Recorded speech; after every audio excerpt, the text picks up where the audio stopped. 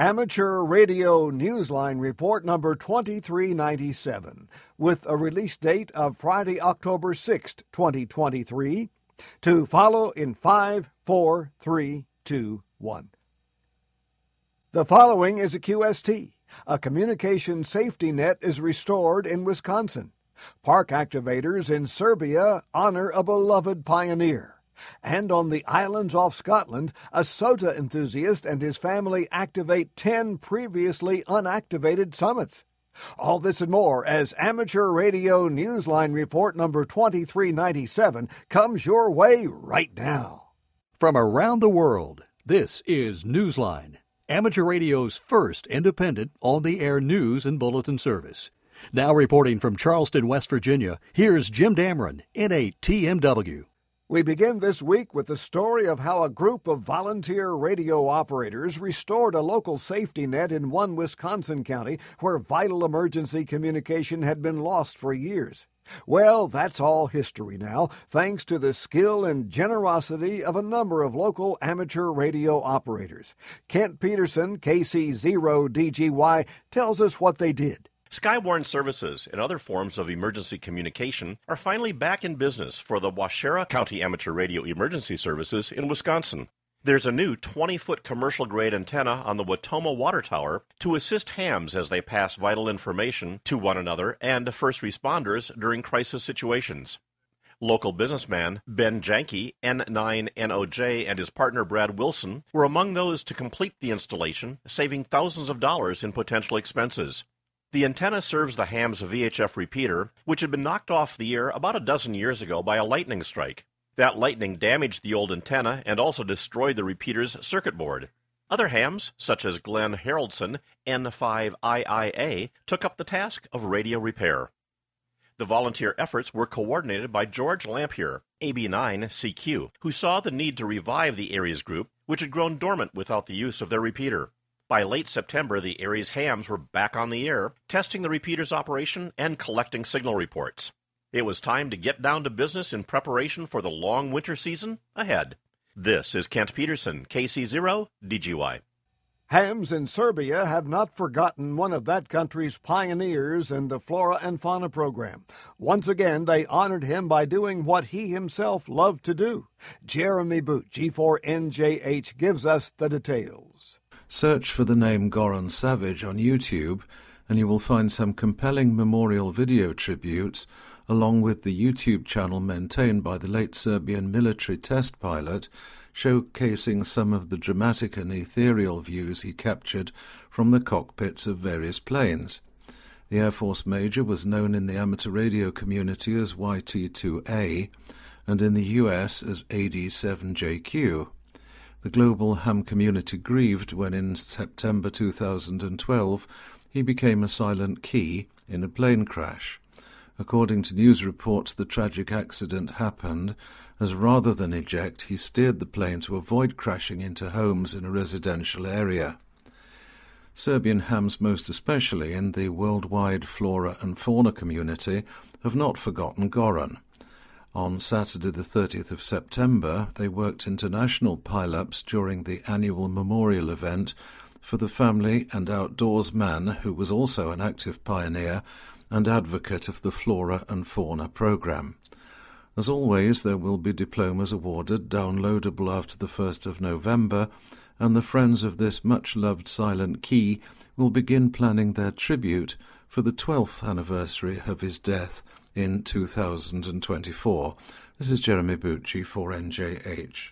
Ham radio operators will be at the Pentagon and other military sites around the United States next month to mark the 75th anniversary of a program in which hams support our national defense.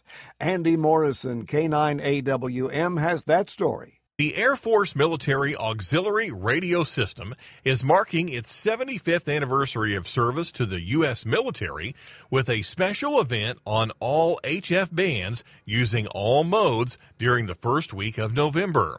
Stations in each of the system's 10 wings will be calling CQ, as will the Mars station located at the Pentagon in Washington, D.C., using the call K4AF. Another station at Travis Air Force Base will be using the call sign KE6UEU. Certificates are being awarded for contacts. Stations containing 5 wings will receive a bronze endorsement. Stations logging all 10, plus the stations at the Pentagon and Travis Air Force Base, will receive gold endorsements on their certificates. The event begins on November 5th and ends on November 11th, which is observed as Veterans Day in the United States. Certificates will be downloadable after the 30th of November. Mars radio operators are volunteer members of a civilian auxiliary providing communication assistance for the U.S. military when needed. The organization was created in 1948. There are Mars volunteers serving the U.S. Air Force and the U.S. Army. This is Andy Morrison, K9AWM. In the Philippines, hams are discovering that there is no right age for becoming a leader. One 10-year-old girl, a newly licensed radio operator, is showing everyone how it's done. Graham Kemp, VK4BB, tells us her story. The newest operator handling a weekly evening net for the Philippines ham radio Cebu, DX7CBU, is also a very new ham who has wasted no time showing her leadership skills. At the age of 10, Samamina, DY7SUM, is the youngest member of the club, where her parents, Bjorn DW7KGB and Bop DW7OIC, run nets on other nights. With the help of her parents and her mentor, Jet 4F7MHZ, the club's founder and trustee, Summer sat for her foundation exam from the National Telecommunications Commission this past June and received her licence. Now she is actively taking check-ins on 2 metres. Jet told Newsline in an email that Summer was inspired by her parents' activities as amateur radio operators, calling her a natural achiever. Her leadership abilities extend to her academic life off the air. When she's not running the show on the local repeater, Summer is in her 3rd term as president of her class at the Maria Montessori International School in Cebu. I'm Graham Kemp, VK4BB.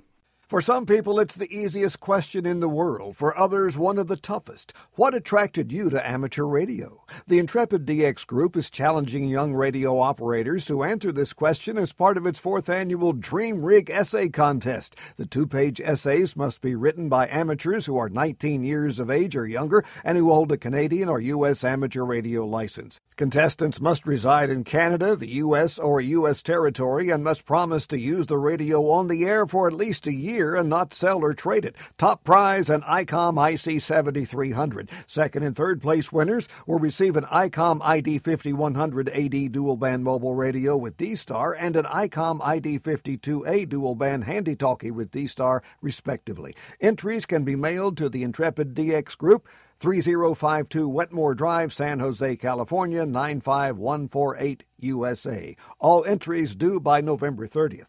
If you use DMR, D-Star, or any other digital mode, better days are ahead. A software upgrade is in the works for the system that supports many of these modes, as we hear from Jack Parker, W8ISH. The multi-mode digital voice modem project, which supports most of digital voice modes used by amateur radio, is about to get a software upgrade through the efforts of Jonathan Naylor, G4KLX, and with funding from Amateur Radio Digital Communications. The open-source project supports D-Star, Yaesu System Fusion, NXDN, and more than 80% of the hotspots and repeaters on the Brandmeister DMR network. Jonathan, who is a developer of digital voice software, has been hired full-time to tackle a variety of issues, including bug mitigation, the creation of portable user interface on additional hardware platforms, and adding support for such industry standards as message queuing telemetry transport. According to a press release from ARDC, work has already begun in the development of packet modes for 9600, 19200, and 38400, supporting narrow bandwidth using a modulation similar to DMR. The open source project itself began in 2015. This is Jack Parker, W8ISH. Time to identify your station. We are the amateur radio Newsline, heard on bulletin stations around the world, including the N8VAA repeater serving parts of West Virginia, Maryland, and Pennsylvania, and the Potomac Highlands Amateur Radio Club from Moorfield, West Virginia, Monday nights at 8.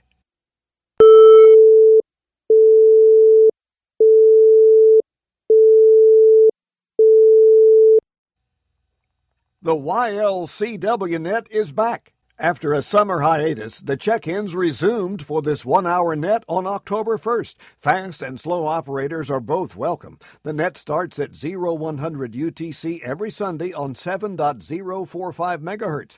The use of net logger is strongly suggested. The net controller, Nice, K-A-1-U-L-N, describes the net as a place to learn and get comfortable, and all the operators practice various exchanges. Nice writes on Facebook, "We teach, we don't compete." The Australian regulator is taking a second look at how microwave frequencies are being used in light of growing competition for those parts of the band. John Williams, VK4JJW, brings us an update. The Australian Communications and Media Authority has released its 5-year spectrum outlook, which acknowledges possible changes in the range between 2.3 to 2.302 gigahertz, where amateur radio operators have privileges on a secondary basis for activities that include Earth-Moon-Earth operations. Primary use is allocated to fixed and mobile services.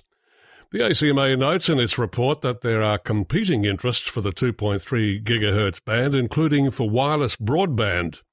The ACMA expects to address that in next year's report. Meanwhile, a regulator is scrutinising the middle of the band between 3.4 gigahertz and 4 gigahertz. This is an effort to accommodate 5G services as they're rolled out in the country.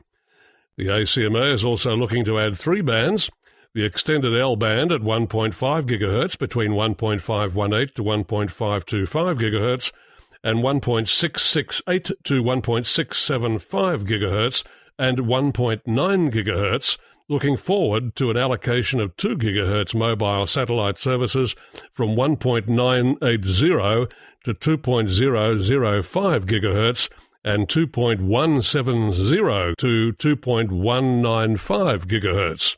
That's a lot of numbers for you. This is John Williams, VK4JJW.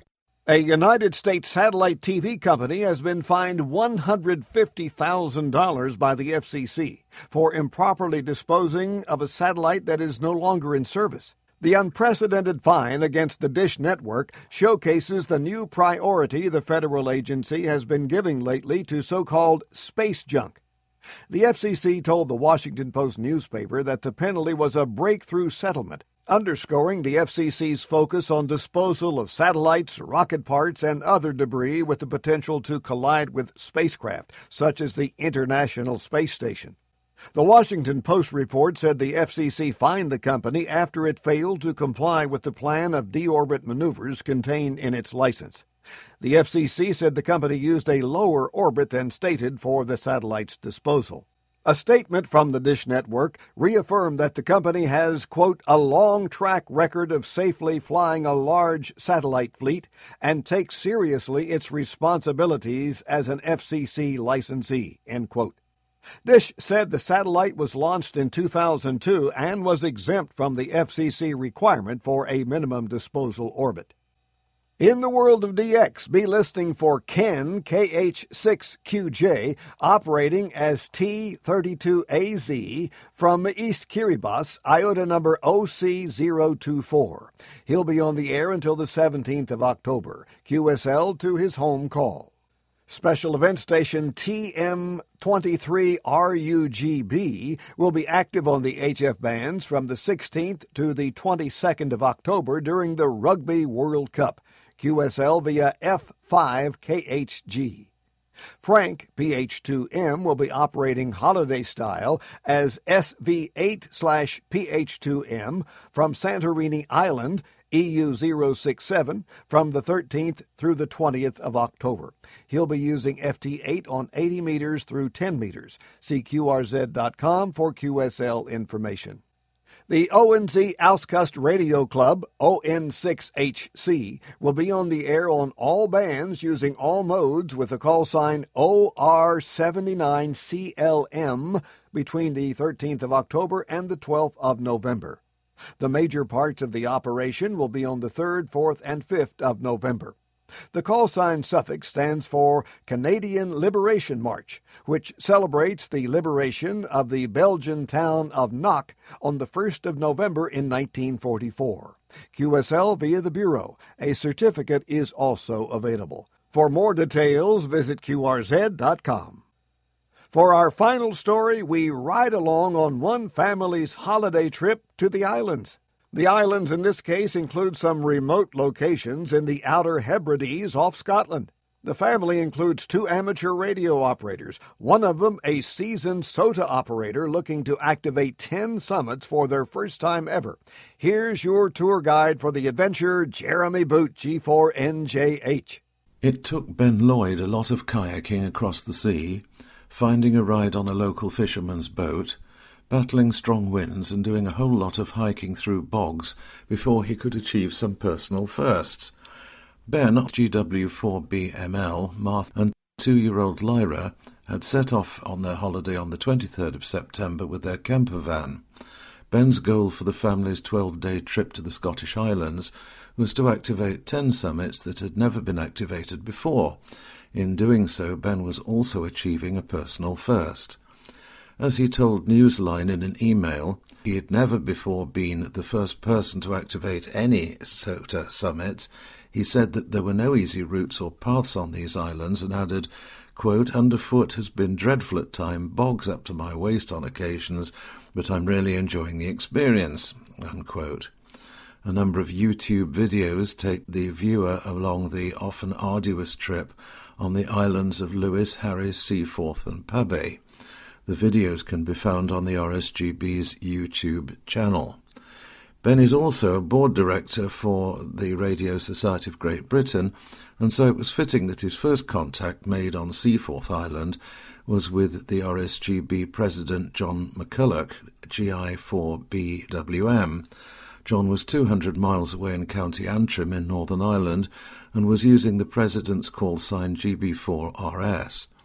Each gave the other a 5-9 during the 40-metre contact, and John also gave a thumbs-up to Ben's invitation to join him on his next SOTA challenge. The two will be activating summits together next year when he visits. Hopefully there won't be the same kind of footing to bog them down. This is Jeremy Boot, G4NJH. If you have a piece of amateur radio news you think Newsline would be interested in, send it on. We're not talking about advertising your club's upcoming Hamfest or Field Day participation, but something out of the ordinary. If so, send us a brief overview via the contact page at arnewsline.org. If it's newsworthy and we'd like to cover it, we'll get back to you for more details. Meanwhile, give some thought to the true poetry of amateur radio and let your literary self shine through. Visit our website to learn more about the Amateur Radio Newsline Haiku Challenge. Use the entry form on our website and please follow the rules for the number of syllables you must use to write your 3-line haiku. We can't accept entries that do not follow traditional haiku form.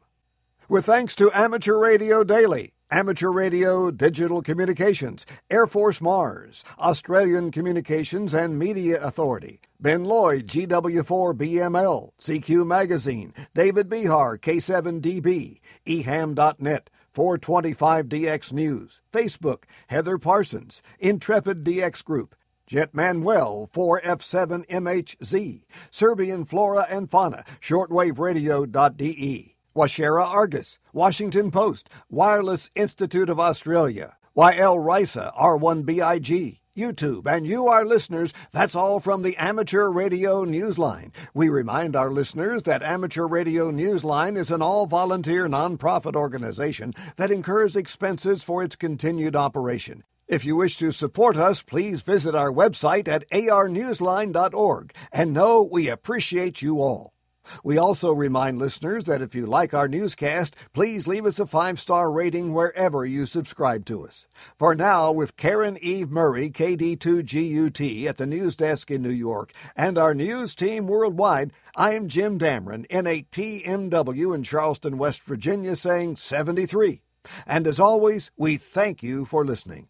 Amateur Radio Newsline is copyright 2023, all rights reserved.